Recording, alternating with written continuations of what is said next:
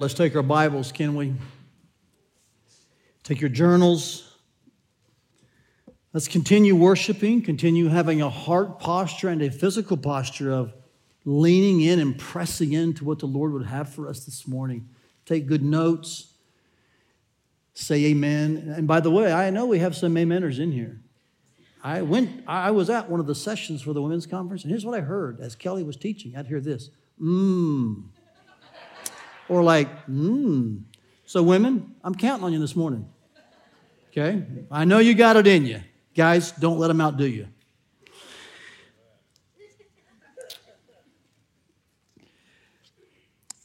You know, we say this around here a lot, that it's the word that does the work. 1 Thessalonians 2:13, my favorite verse in all the Bible. And so your eyes are on the book this morning. I want us to make sure that we are gleaning and learning and hearing and letting the Holy Spirit massage our hearts and lead us and change us. In case you don't know, one of the core values of First Family is suffering. We have 8 core values. Suffering's the 8th one. It was added just recently, to be frank with you, several years ago. One of our elders brought this to our attention. I'm so thankful he did. We word it like this, that we value God's counterintuitive maturing process. This is how it looks on our website. You can read more about it there. As you read that, you may be wondering, well, Todd, that's odd to me. I thought the church was about joy and sharing the gospel and getting the word out, and we come together for community, and all that's true. And so maybe you're thinking, I'm not sure why we would value something that seems to be kind of a downer, like suffering. I mean, that's a core value. Why? Well, the reason is this. Suffering is one of God's primary tools for maturity and mission. It's one of the main ways God brings growth in the Christian and the growth of the church. I could prove this to you from the Bible. I will, hopefully, as we spend some time in it today. Just know that whether you like it or not, suffering comes with the territory of being a Christ follower. It is non-negotiable both for the individual and for the collective body. Now, this should not surprise us. It's expressly taught in the Scriptures. And it's also personified in the head of our body, Christ himself. I'd remind you that Isaiah called him the suffering servant. John identified Jesus as the Lamb of God, which takes away the sin of the world, indicating death. Lambs were sacrificed. Peter preached that it was God's will for Christ to suffer, and he used the word crush. And Jesus even said about himself that his mission was to give his life as a ransom. And so it's clear that suffering is integral to the God-man. It was necessarily integral because his suffering was critical for our salvation. This is exactly what Psalm 22 forecasts. The necessity of Christ's suffering for our salvation, and then the sharing that it compels. So turn in your Bibles to Psalm 22, would you? We're going to take some time to look at this final psalm of lament. And man, have we worked our way either up the ladder or down the chain, however you want to say it. If you recall, when we began this series 8 or 9 weeks ago, I think the first 2 or 3 Psalms we looked at were 6 verses and 8 verses. Then we moved to one with 17. Now we're at 31 verses in this Psalm of Lament. Good luck, Todd. I'm hearing you. You're exactly right. There is so much here. In fact, I was praying this morning, and I had this sense that I may underfeed you today. That's not my goal ever, but I think we could spend 31 weeks in this chapter, to be frank with you. It's so vivid and poignant. But for the sake of our series and for the aim of it, we're going to try to do our best to navigate this psalm in 1 week. It's loaded with treasures and nuggets. I'll do the best I can. It's just fabulous. So let's dig in with our forks. Let's eat together for a bit. As you're getting your journals, your Bibles ready, a couple of maybe overarching notes about this psalm that will help you. Historically, this psalm has been quoted in the New Testament. In fact, our Lord himself quoted this from his most crucial hour when he was on the cross. It was quoted by the author of Hebrews as well. And yet, when you read this psalm as a whole, it's impossible to find an event in David's life. He's the author. It's impossible to find an event in David's life that corresponds to this psalm. Now, for those who have been here, we may have some guests with us for the first time or maybe the second, third time.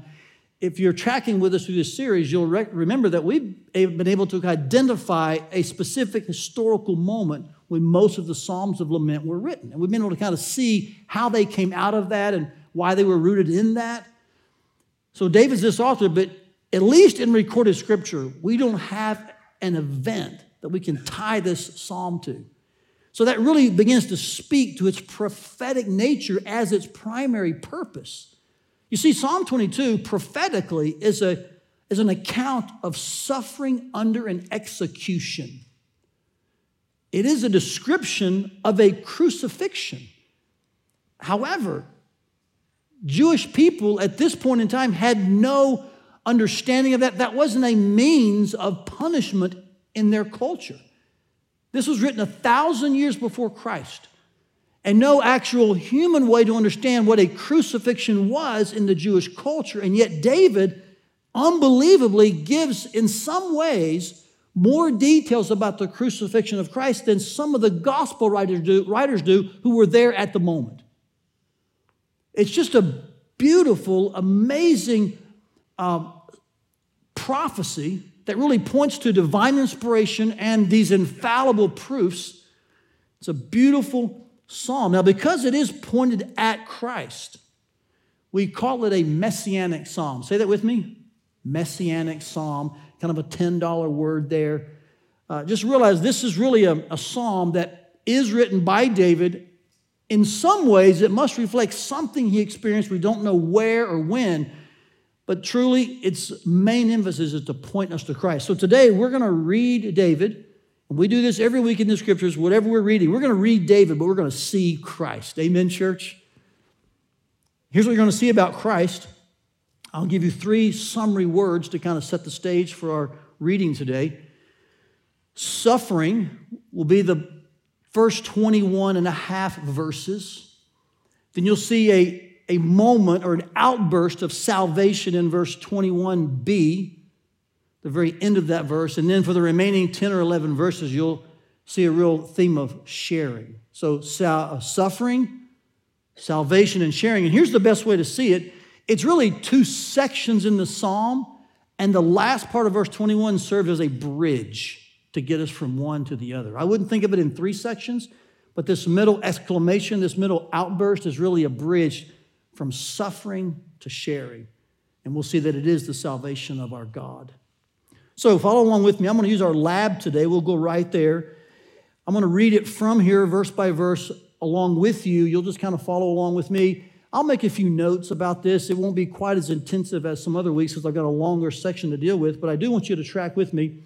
And as we dive into this first section, I want you to be looking for this. You're going to find a throbbing back and forth, kind of a personal call and response the author's having with himself. And he's going to be doing this. He's going to be kind of expressing his sense of forsakenness, and then he'll answer himself with a statement of God's faithfulness. This happens 3 times in these first 21 or so verses. Watch this unfold for us. He says in verse 1, and let me just insert this one more time. You're going to see this in the use of personal pronouns. There's a lot of the first person pronouns in the initial call, we'll call it, about forsakenness, and then he answers himself with second-person pronouns. That's how you can kind of distinguish who's speaking, the call and response, the back and forth. Watch this. He begins, verse 1, my God, why have you forsaken me? You begin to see the first-person pronouns already. And by the way, this was the phrase Christ used from the cross. He quoted Psalm 22 as a human, as a full man expressing his lament. You can say that Christ's cry from the cross is a New Testament prayer of lament. Let's keep reading. Why are you so far from my deliverance, from my words of groaning? Are you sensing that his sense of forsakenness now really is about himself and his relationship with God? It's really centering in on what he's sensing vertically and personally. I don't think the psalmist here is saying that it's true. He's saying this is what I feel in the moment.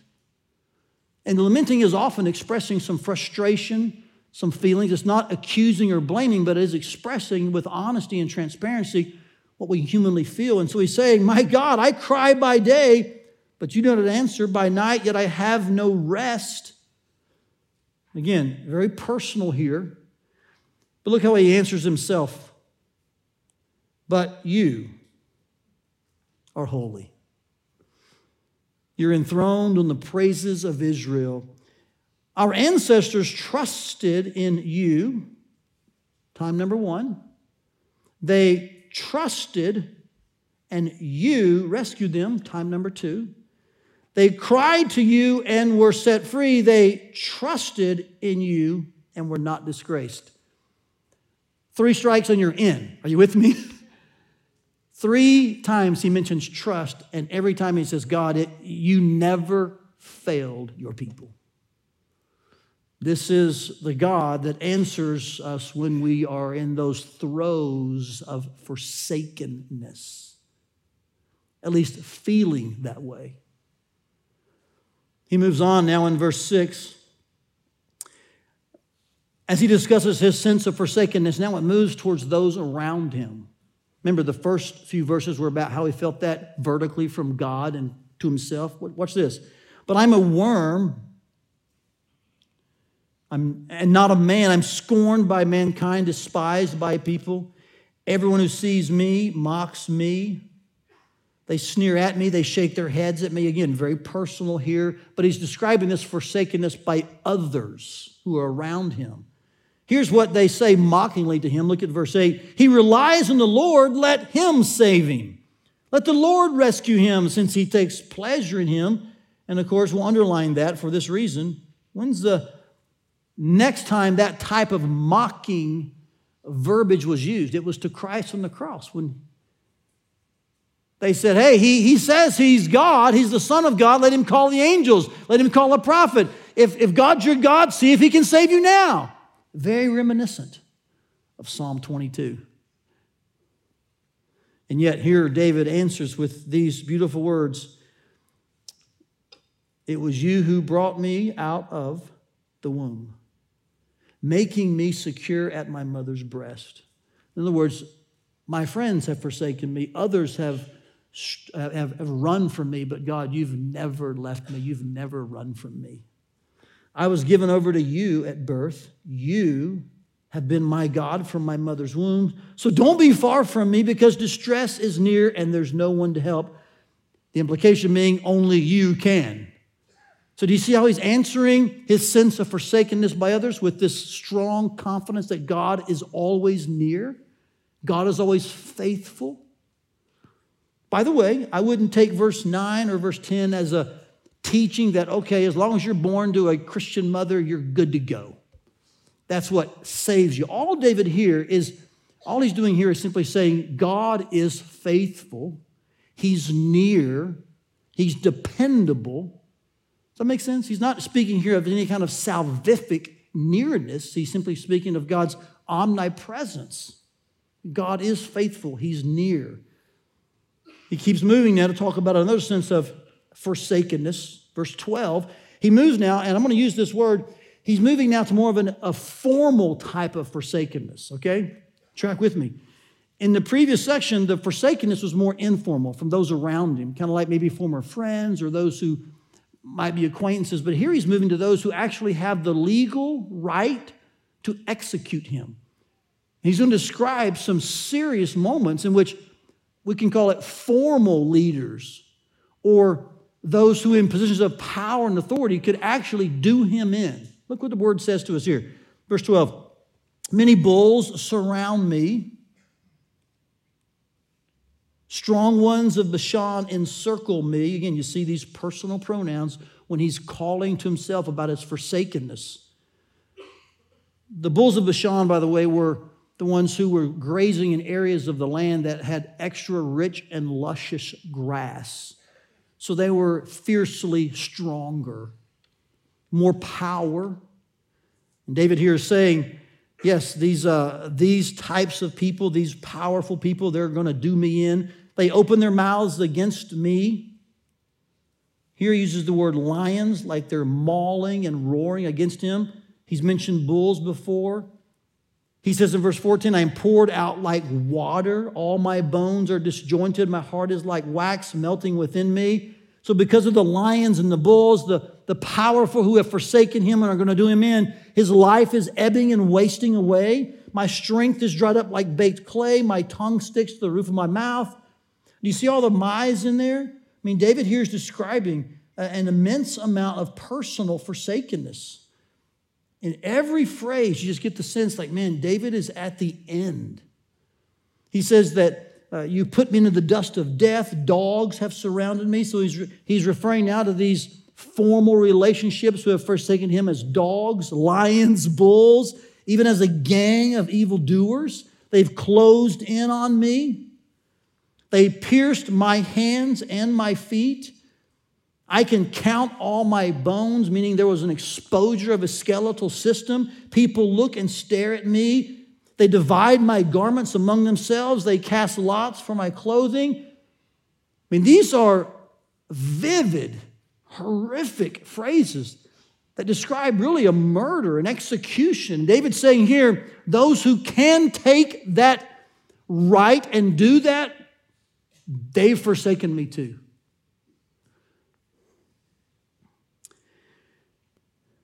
I think we would admit that this describes more of Christ's last hours than it does David's. Wouldn't you agree? I mean, this is strong crucifixion language. This is really the section of Psalm 22 that is most messianic. So it's pointing us to see the suffering that Jesus endured on our behalf. Look how David now answers himself, though. He says, but you, Lord, don't be far away. Be near. My strength come quickly to help me. You rescue my life from the sword, my only life from the power of these dogs. Save me from the lion's mouth, from the horns of wild oxen. So David is clearly asking for God to intervene, to help.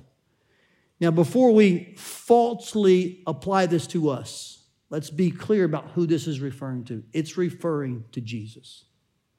So let's hear the text within the proper context. This describes what Jesus did for you.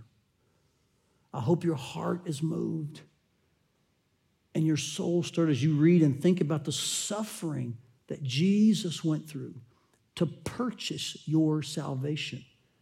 And he did that so that when you cry out, as David did in verse 21, save me, he can do what the end of verse 21 says. Look with me. You answered me. Amen, church? Hallelujah. The psalm is expressing now a moment in which God heard the cry of the author, the lament of the author, and answered. And this is a beautiful verse. I included here in this portion more about some of from verse 21. I really want you to focus on the last three words, which is David's way of saying, in all of my lament, in all of my forsakenness, though I was sure God was faithful, here's what God said in the end. You answered me. Now, I want to address with you what many of your translations may say, they look a little different.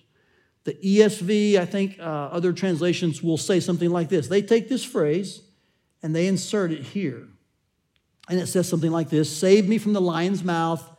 You answer me from the horns of wild oxen. Now, it's not a problem with those two, but you may be wondering, why is the CSB different? This sounds a little more exclamatory. This sounds a little more like, okay, something now has happened to the positive, whereas in the other ones, it seems like he's still in the lamenting phase. Would you agree with that? Like he's still asking? Here, it's clear God heard and God moved and God answered. Let me explain this to you in a geeky, nerdy way. In the Hebrew construction of this verse, it is an inclusio, which means there is a verb at the beginning, save, and in this verse, there is a verb at the end, answer. It's very non-typical for Hebrew sentences to ever end in a verb. You just rarely see it. When you do, it's the point of the author to say the request has been answered. Like there's a definitive action now taking place in response to the first verb. I think this is why the CSB does a really good job here of in their word order, because this is the turning point in this psalm lament. Travis has told us that all of our laments, they have a turning point. This is it. So in 21 and a half verses of God, hear me, save me, I'm at the very end, I'm being executed, I'm being crucified, I'm being forsaken. The writer here switches the way the Hebrew language works, and he puts a verb at the end of a sentence and said, yeah, God heard and he answered me. It's a beautiful picture of God coming to the aid and rescue of his people. Now again, let's stay in context. For David, when would this have happened? It would have happened when he was installed as king. He was running for his life for years, many times at the point of death, but not in this kind of way. And yet, God was faithful to install David as king of Israel, just as he predicted he would, and just as Samuel anointed him, even back when he was a shepherd boy.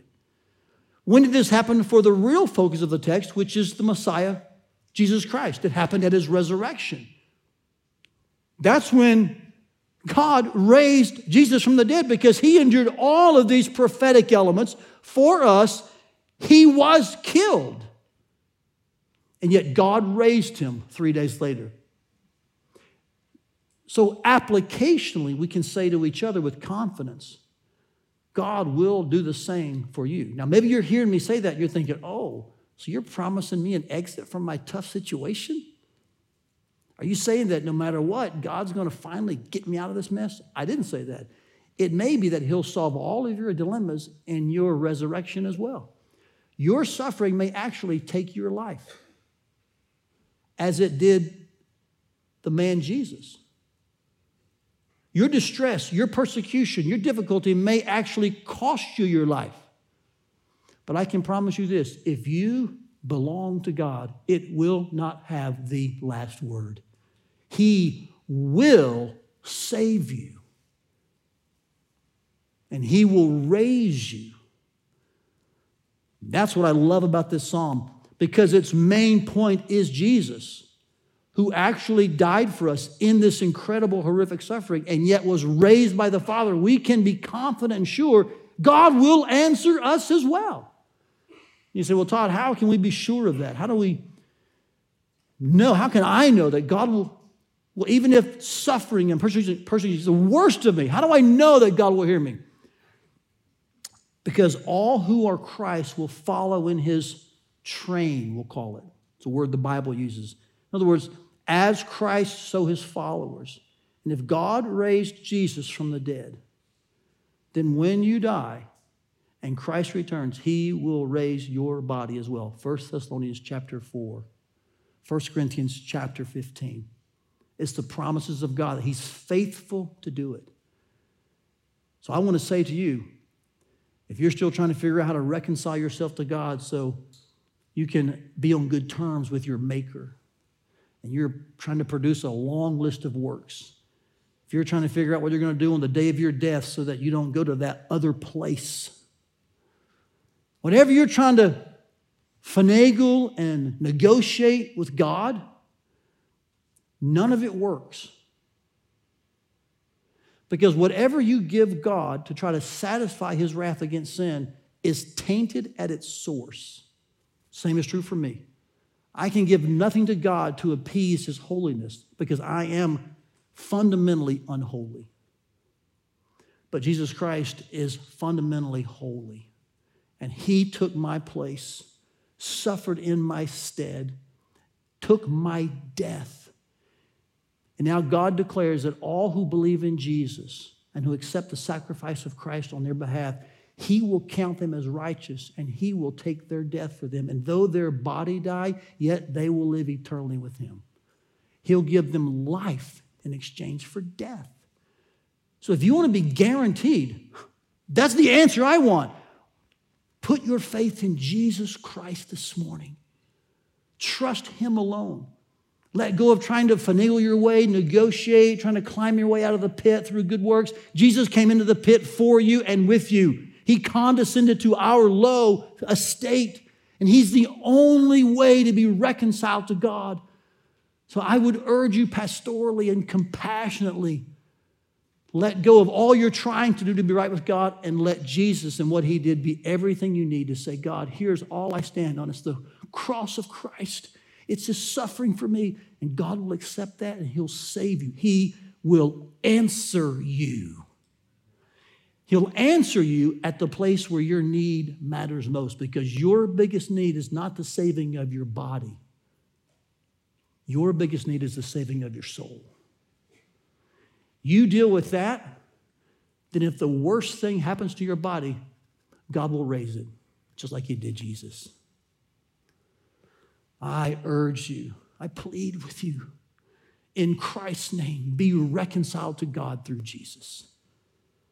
You say, Todd, what does that look like? It would sound something like this, right there in your chair, as the Holy Spirit's convicting and drawing you and in front of you, making the treasure of Jesus irresistible and beautiful. It would sound something like this: God, I've been trying to work my way to you. I've been trying to bargain with you and negotiate with you. I've been trying to impress you. I got nothing. But God, you sent Jesus to be everything for me in my place. He did this for me. So God, I just take Jesus, and will you accept me because of Jesus? And God, I know he's your son and my Savior. Save me through Jesus. And that kind of cry, repenting from sin and trusting in God, man, God hears and responds, and he answers. And he saves. From the mouth of the lion, from the horns of the wild oxen. Amen? God will answer you. When that occurs, it's not odd then to see what happens next. The writer of this psalm shows that he finds his response to be unstoppable. Notice how this suffering and this moment of salvation turns into a lifetime of sharing. Let's read together verse 22. Follow along with me. He says, so I will now proclaim your name to my brothers and sisters. Underline that phrase there. I will praise you in the assembly. You who fear the Lord, praise him. Another reference to these people that he's proclaiming God's name to. All you descendants of Jacob, honor him. All you descendants of Israel, revere him. Here's why. For he's not despised or abhorred the torment of the oppressed. He did not hide his face from him, but listened when he cried to him for help. So I will give praise in the great assembly because of you. I will fulfill my vows before those who fear you. The humble, by the way, speaking there of those who fear you, is a synonymous term there. They will eat and be satisfied. Those who seek the Lord, a synonymous term again, referring to those who are humble, those who fear God, they will praise him. So may your hearts live forever. That's the opposite of what he just described. You see how verse 26 is so diametrically in the other corner than what he said. It's the wild oxen, it's the dogs, it's the gangs, it's the bulls. I'm going down. Now he's saying, man, our hearts are going to live forever. It's because of the answer of God. And prophetically, that answer of God is in the person of Jesus Christ. Now, notice something here. As David begins this last section, what you're going to notice is he starts with those who are nearest him. Do you see the words in the text? Brothers and sisters, Israel, descendants of Jacob. He calls them also the great assembly, which I believe is a reference to those who came into Israel but who weren't Jews, but they were still within the confines of that initial tabernacle. You could call it the court of the Gentiles if you were to look at a model of the tabernacle and the temple. He's here explaining those who are closest to him. We may say in some symbolic way, those with an earshot. Like, man, God has answered me. He heard me. And so if you're nearby, just know this: God is amazing. Revere him, praise him, look what he's done.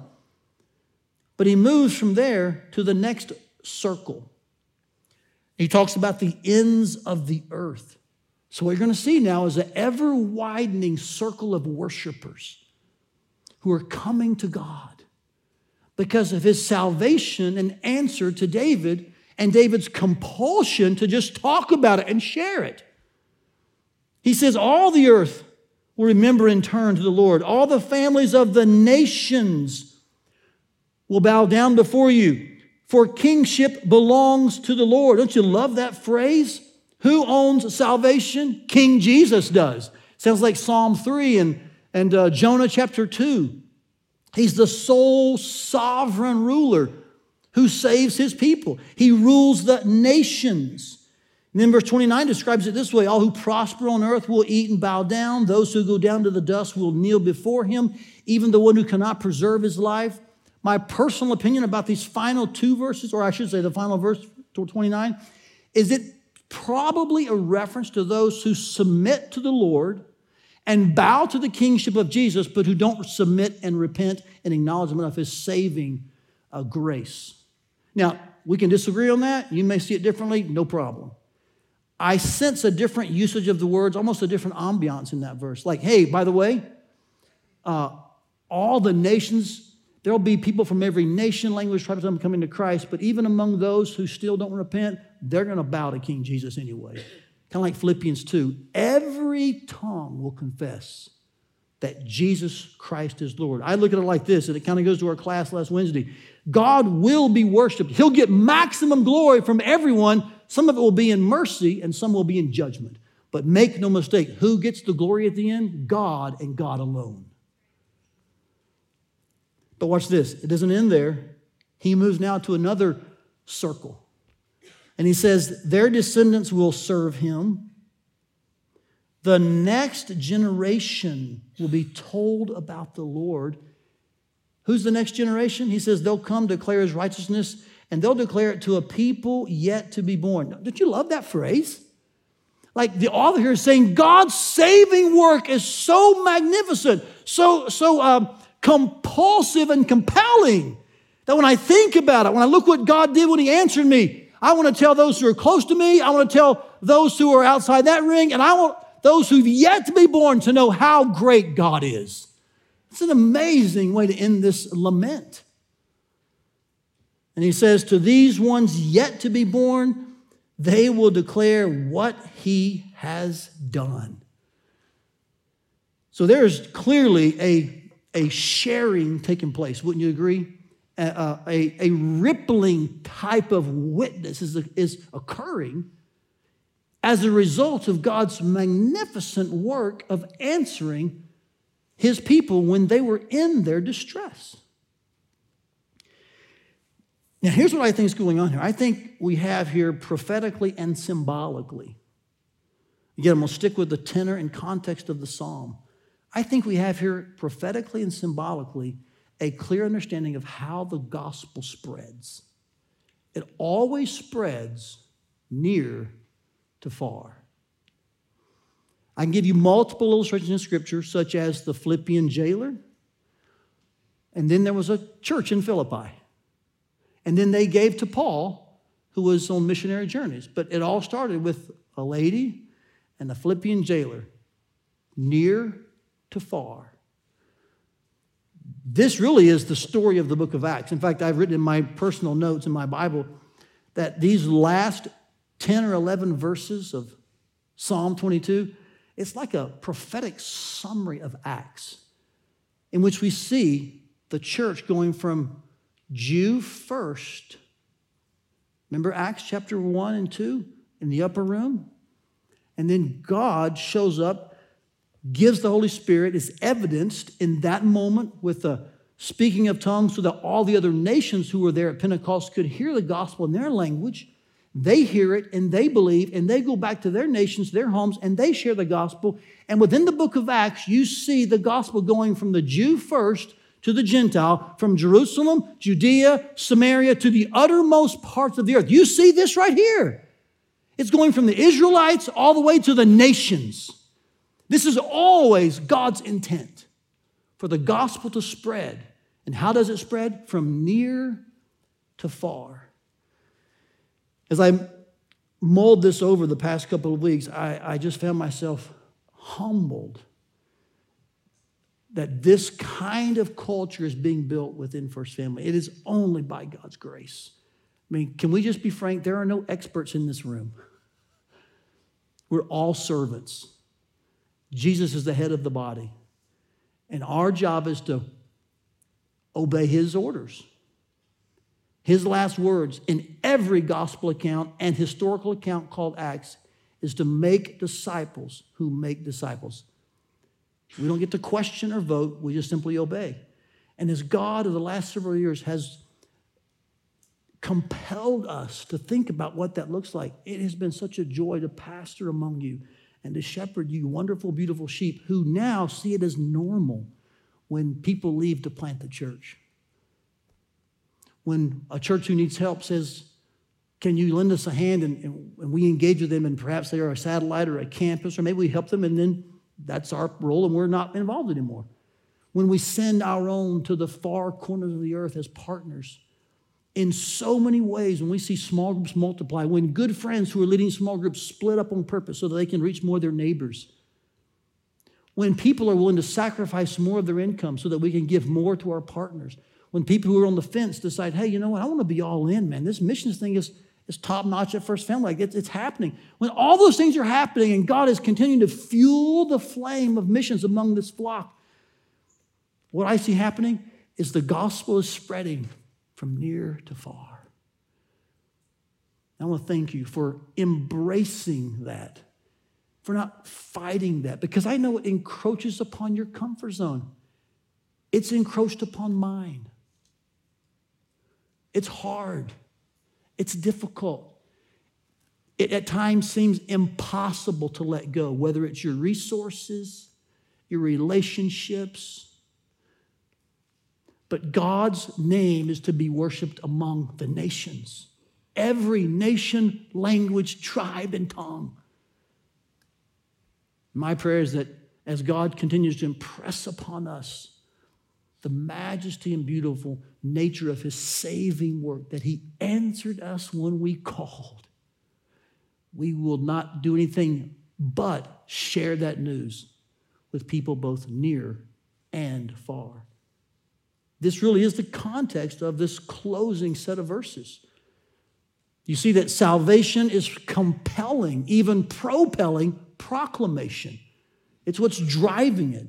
You see these verses talk about people coming in from the nations, which by implication means there are people going to the nations. So much so that future generations are affected and impacted. This is a staggering vision of the future. That people yet to be born will be told about the works of God. I hope every dad in this room will take this verse to heart and say, my kids are going to tell their kids who will tell their kids about the great works of God. And that you'll make that your aim. Not the latest traveling team or fashion design or career move, but that your kids will be so impacted by God's saving work that they will tell their kids who will tell their kids. That should be our aim, a legacy of gospel expansion. You say, well, Todd, what is it we're telling these people? What is it that we're saying to them? Well, here's the part I get most giddy about. You will love this verse. It's the end of verse 31. Look at it with me. We tell them what he has done. Now, watch this, church. This psalm is a what kind of psalm? Say it with me. Messianic psalm. It's very prophetic. Its main player is not David, but whom? Christ. I think the end of this psalm, verse 31, the 4 words, we're declaring what he has done is like the Old Testament version of Christ's final words on the cross when he said, "It is finished." See, that's what we're declaring. I'm not taking a list to the nations. I'm taking news to the nations. I'm not taking boxes to check off. I'm taking proclamation of what has been accomplished. Christ has died. Salvation has been secured. It's done. That's the news we're declaring. That's the legacy that should be set for future generations. As you think about this chapter now, remember, the last few verses of sharing, they go with 2 other words. Okay, so we're going to kind of summarize now. Keep all the elements in mind. There's a suffering element, and there's a salvation element, and there's a sharing element. We'll summarize with these 3 words. I'll show them to you again on the screen. Suffering, salvation, sharing. Salvation is more the bridge, these 2 main sections. Often we want the sharing part, don't we? In fact, I could see it on your faces. You were giddy with me about expansion of the gospel, the nations coming to Christ, folks hearing the name of the Lord. But if I said to you, and what if that came about through suffering? You'd say, I'm not sure I'm in, Todd.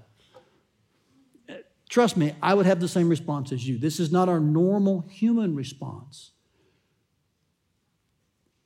But this is why suffering is a core value here. It is why suffering is taught in Scripture, because often it is one of the best platforms for gospel expansion. That in our most distressing moments, God hears and God answers, and that becomes the very platform from which we can begin to extol and praise and revere and proclaim and declare the wondrous works of God, that he saved us. Now, I want to affirm that David is just the type here. He's not the fulfillment of this. Christ is. And so this psalm, very poetically and strategically and marvelously, it connects Christ's cross, his suffering, to Christ's mission, our sharing. It connects lamenting, that season of lament, to missional engagement. They don't see a divide between the 2. They see them as together. Yes, there's a mourning element. There is a missional element. Both suffering and sharing are connected to our salvation. Christ suffered for us to bring us to God. He now sends us to those still without God to share God's all-sufficient, soul-rescuing work for them. Often that task involves and brings about our own suffering. But it is well worth it, church, because they too then hear of Christ's cross, and through that, God saves even more people. Instead of a flow, which I think is correct when you look at the chapter, it's almost like this loop. Christ's suffering leads us to salvation, which we can't help but share, but often that leads to our own suffering, a price, persecution. But that very type of persecution and suffering is the very platform God uses to share the gospel, at which point more people hear of God's name and are saved, and it just kind of continues. I know that's not what you were thinking when I talked about sharing, but the chapter stands together. And its main focus is Christ. In the most succinct fashion, hear this, church. Christ suffered to save, and now, when necessary, we suffer to share that he saves. Don't believe me yet? Here's what Paul said to the Corinthian believers. Though death is at work in us, it's life in you. You should read 2 Corinthians 4 today and ask yourself, is that the price I would pay to see other people come to Christ? I'm willing to embrace death if it means life for you. You You see, we should not bemoan or begrudge that in this psalm, suffering and sharing are connected. It is often God's best tool. Let's summarize. Here's the sentence to put in your pocket today.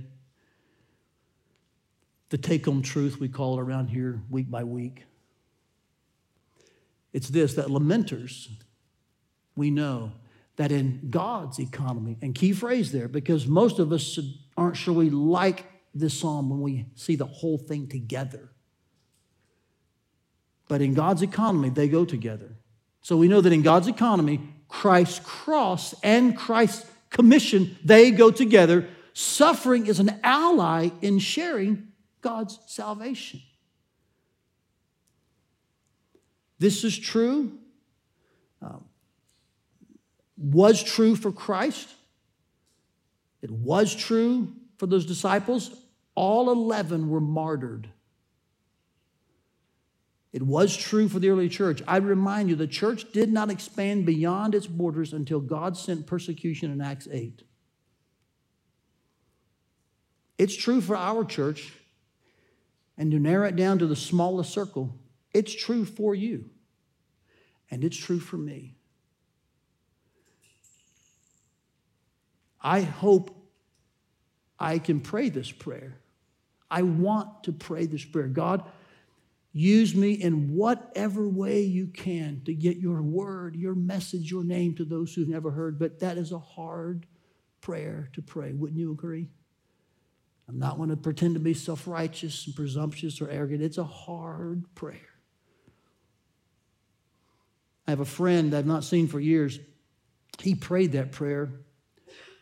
I was in high school. He was in college. It's Kelly and Alan's pastor. His name's Scott. He prayed that prayer the night before he fell off a cliff and was paralyzed. I know you have a lot of questions about, well, did God push him? Did God ordain that? What are you saying, Todd? That's another discussion. Just know this, that God doesn't waste a single thing in your life. I remember when Scott came back from the hospital. His name's Scott Mitchell, and he talked to our student body. He shared how the night before that accident, he said, God, whatever it takes for me to be the vessel you want me to be, do it to me. You go figure. You can call Scott and talk to him. I'll give you his number. I don't know sometimes if I want to pray that prayer. Do you feel that way? Sure you do. We're so human often. And yet that's exactly the kind of prayer it takes for this psalm to settle on us and realize, wow, Christ suffered for me so that God would answer me. That is so compelling that I want to share that, but I realize that will probably mean suffering. But God, if that's your will, if that's what it takes for your name to be known among the nations, I'll endure the suffering. So in light of all that, will you say this with me? It may be hard, but will you try? Together, church. Lamenters know that in God's economy, Christ's cross and Christ's commission go together. Suffering is an ally in sharing God's salvation. Let's wrap this up this morning by just doing two things before the Lord. Let's thank God for the cross and his suffering that provided our salvation. And let's ask God for a focus upon his commission. Here's why. In our moments of suffering, we have exponentially more missional opportunities. Better moments to live with the commission of Christ in full view. So I'm praying that all of our lamenting will lead to us being living witnesses of God's life-giving salvation.